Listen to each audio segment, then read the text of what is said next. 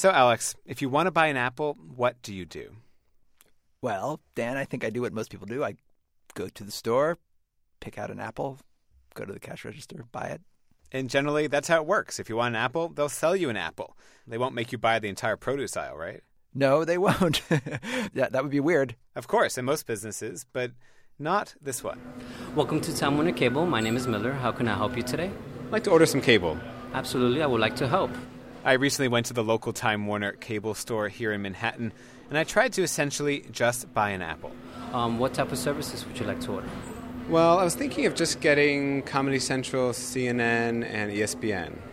You cannot get those. Unfortunately, due to contracts with our programmers, we cannot sell individual channels. We cannot sell individual channels. This is the way pretty much every cable TV plan works. If you buy cable TV, you have to buy channels by the bundle. That's what it's called, the bundle. It's like going into a supermarket, and if you want an apple, to get that apple, you also have to buy pears and melons and oranges and starfruit and kiwis and all sorts of things that maybe you don't even want. And many, many people buy cable TV. 90% of American households have some form of cable TV. And we're using the word cable here to mean essentially all subscription TV. That could be from your cable company or fiber optic or a satellite dish. And this is the way cable works. There's no way to buy just the channels you want. You have to buy them all. Which is strange, right? It doesn't work that way in most businesses, in most industries, in most areas of our lives. And Miller Riascos, the guy you talked to at the Time Warner store, Dan, he hears from customers all the time saying, why do I have to buy all these channels I don't want? They may not want certain channels, but it just comes with it. Do they ever come in and say, like, I just want to cancel Lifetime or something like that? Yes, they do. But they can't. And we should say, Dan, you're a reporter here at NPR. You've been covering the cable industry lately. And you are not the only one who's noticed how strange its business practices are. For example, there's this guy. Not every American watches ESPN. Not every American should be forced to watch ESPN. That is Senator John McCain, who every few years, it seems, he rails against the cable bundle. ESPN, that mega sports channel owned by the Disney company, is a familiar target. And he's not exactly correct that we're forced to watch ESPN, but if you pay for cable, you certainly have to pay for ESPN. Some have described this as, quote, a tax on every American household. Others, like the CEO of the American Cable Association, have said, quote, my next-door neighbor is 74, a widow. She says to me, quote, why do I have to get all that sports programming? She has no idea that in the course of a year, for just ESPN and ESPN2, she is sending a check to Disney for about $70. Hello and welcome to Planet Money. Today on the program, why do widows who hate sports have to pay $70 a year for sports channels? Why do any of us have to pay for any of those channels we never watch? It's getting expensive. The average cable bill has more than doubled by most estimates over the last decade. It's rising many times faster than inflation. And a lot of that money, the money we pay, is going to channels we never watch. You can stay all night and play with my TV. TV is the thing this year. TV is the thing this year. Radio was great. Now it's out of date. TV is the thing this year. All right, so to understand how we got to our current cable system, it helps to go back in time, to a time before there even was cable TV, Dan, before there were hundreds of channels to choose from, back to when I was a boy. Our TV, like all TVs at this time, had an actual antenna on top of it, rabbit ears, and there were basically three national channels you could get, the big networks, ABC, CBS, and NBC. They broadcast their signal over the airwaves, and at a certain point, not even that late at night, they actually went off the air. WDBB now concludes its broadcast day.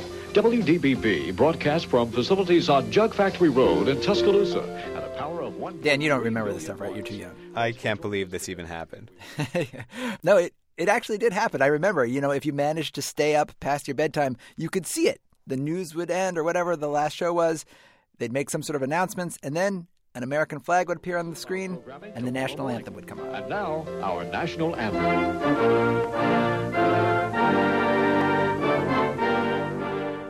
And that is the way it was until basically the late 70s. In the late 70s, into this relatively innocent and simple scenario, 3 channels, all of them in bed by midnight, into this scenario came cable channels.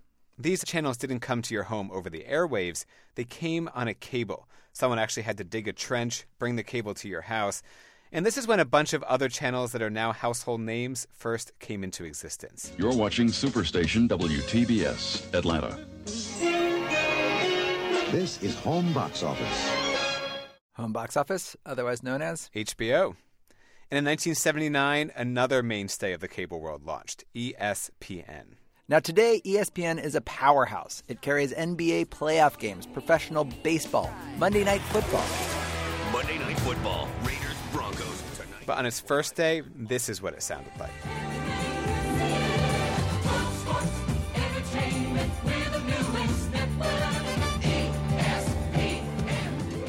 It's really hard to believe that this is actually what ESPN sounded like back then. Yeah, let's just say it was a humble beginning. With a doubleheader of games, 2 of the Professional Slow Pitch League World Series games will be seen tonight. Softball on ESPN. Yeah, nothing against softball here, but I think we should say ESPN wasn't much in its early days.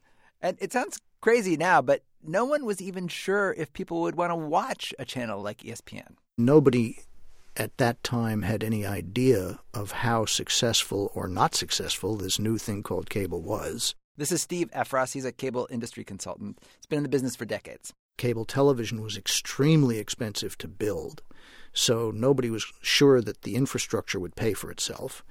And the programming was so dominated by the broadcast networks that it wasn't clear that anybody could compete with them. Now, at this point, at the very beginning of our story, at the very beginning of cable, the people with the power are the ones laying the pipes, the cable providers. Today, you know them as your cable company, Time Warner or Comcast or whatever. And back in the 70s, the pipe wasn't that fat. It could accommodate maybe 20 channels total. So if you're one of these startup cable channels, you got to find a way onto that pipe, or you die. No one sees you. So say you're ESPN. You don't have any big-name sports yet. Remember, this is your program. Now, softball is one of those rare sports that everybody knows something about. But if you're ESPN, you still have to find a way to get lots of eyeballs. So in these early days, it actually pays the cable companies to get into homes. Back in the 70s, ESPN was the upstart, and the pipe owners, the cable companies, held all the cards. ESPN, they'd say, if you want on our pipe, you got to pay. And this situation persisted for a couple years, but fairly quickly, the power began to shift.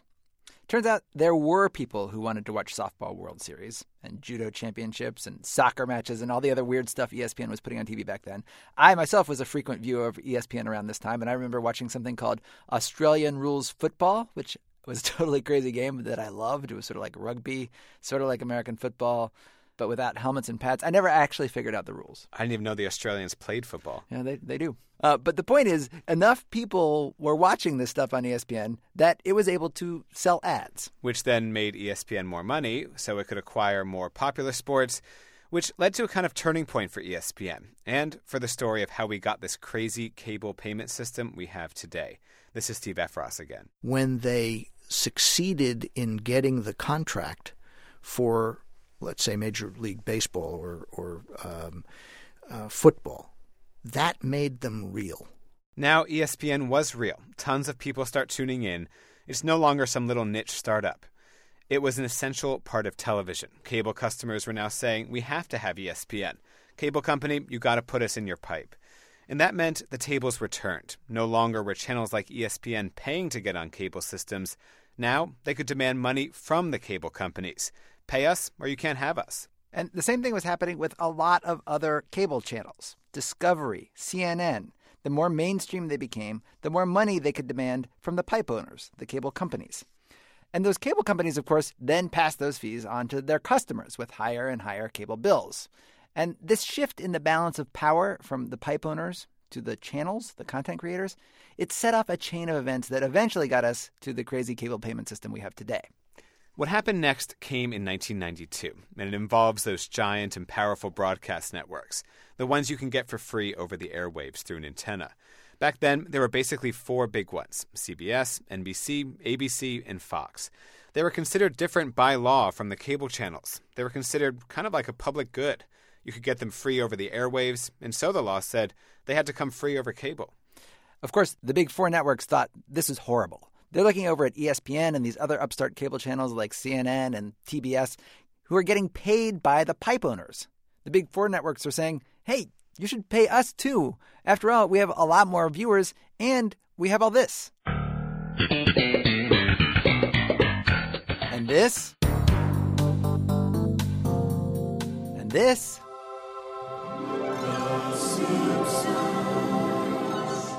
And in 1992, Congress changed the law and made it legal, made it possible for the big four networks to say, you want Mad About You or Home Improvement in your pipe, you got to pay us. Now, for the cable companies, the pipe owners, this law change in 1992 was a nightmare. They'd been getting Seinfeld for free, and now they were going to get asked to pay for it.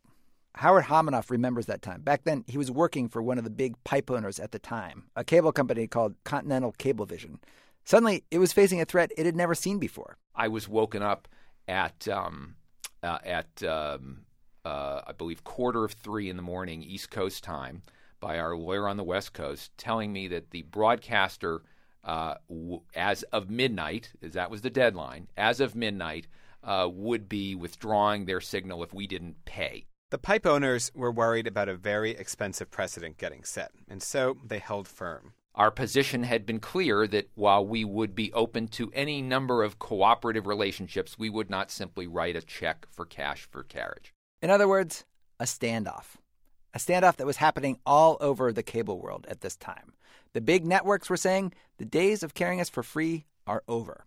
But the pipe owners, the cable companies, were saying, no, we're not going to start paying for something which we've been getting for free for the last decade.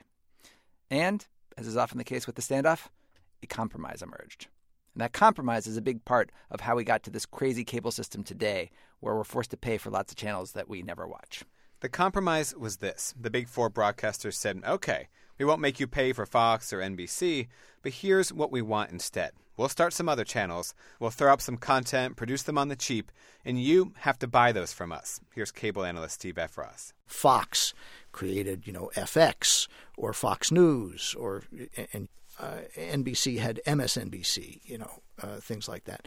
And so, yes, we had a new set of channels. And at some point, this business of bundling all of these channels together and tying them together and saying, you, the cable operator, are required to carry these other 5 of my channels in order to get the right to carry my network affiliate in your market. And the cable operator had no choice. Okay? And that's the situation we've got today.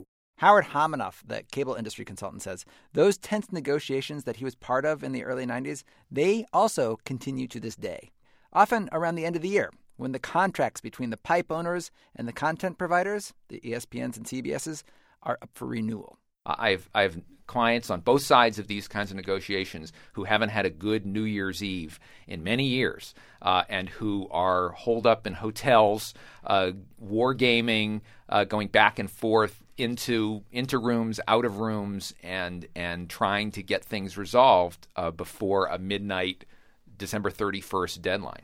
And sometimes they don't. And sometimes they don't. CBS is giving New York a big black eye. This summer, a fight between Time Warner Cable and CBS broke down and spilled out from those hotel rooms into the public. Time Warner said CBS was asking for too much money. CBS said in an ad of its own that Time Warner was keeping you from watching your favorite shows. No Under the Dome, no Big Brother, no NCIS, no Big Bang Theory, no NFL or PGA Championship or U.S. Open tennis, no 60 Minutes. What are we going to do? In the end, the two sides finally made up. We don't know the terms. It's always confidential. But we know CBS got more money from the cable company and, by extension, each of us who pays for cable. Now, there is an argument that this crazy cable payment system we have arrived at through this series of historical accidents is actually a bargain for us, the cable consumer. There are studies out there, and the industry loves to point you to them, that say if you switched to a pure a la carte system, it actually wouldn't work out so well for you, the consumer. So let's go with what I tried to buy at the very beginning in that Time Warner store in New York. I wanted Comedy Central, CNN, and ESPN. The studies show that in an a la carte world, those channels would cost something like $20 a month each. Because, think of it, in an a la carte world, there are fewer people actually paying for those channels. So if they want to produce the same content, they'd have to charge each of them more. So let's say the average person gets, 4 channels, $20 each. That's $80, which is basically what we're paying today for 500 channels. So the argument goes, if we're going to be paying the same no matter what, it's better to get 500 channels than just 4. Now, there are other studies that show in an a la carte world, things would be better. We would have a better selection of the channels that we actually want, and it actually would work out to be cheaper than the current model. The problem is it's all theoretical right now, and there are very, very strong forces which want to keep this bundled system in place. But there is one force that is pushing us in the direction of a la carte, a very powerful force in his own right. Here, you can meet him. I'm Seth Maxon, interning right now at Planet Money. And how old are you? I'm 27. Are you a cable television customer? I'm not. I feel like most of my friends do the same thing as me. And there are a lot of Seths out there, and their numbers appear to be growing. During a recent editorial meeting here at Planet Money, of the 8 employees in the room, 4 of them did not have cable. And of those 4, 3 were among the youngest people on the team. They live in their own a la carte world. They pick what they want through iTunes or they stream it over Netflix. One of them, who shall remain nameless, after hearing a version of the story that you just heard, had a question at the end. There's one thing I'm confused about, this person said. What exactly is cable again? TV is the thing this year. Oh, yes, TV is the thing this year. Radio was great, but now it's out of date. TV is the thing this year. As always, we want to know what you thought of the show. We're at planetmoney@npr.org. Also, you can visit us at Spotify, Facebook, Twitter. You can visit our blog, npr.org/money, where we have a graph of the most and least expensive cable channels. I'm Alex Bloomberg. And I'm Dan Bobkoff. Thanks for listening. TV is the thing this year. Yes, radio was great, but now it's out of date. TV is the thing this year.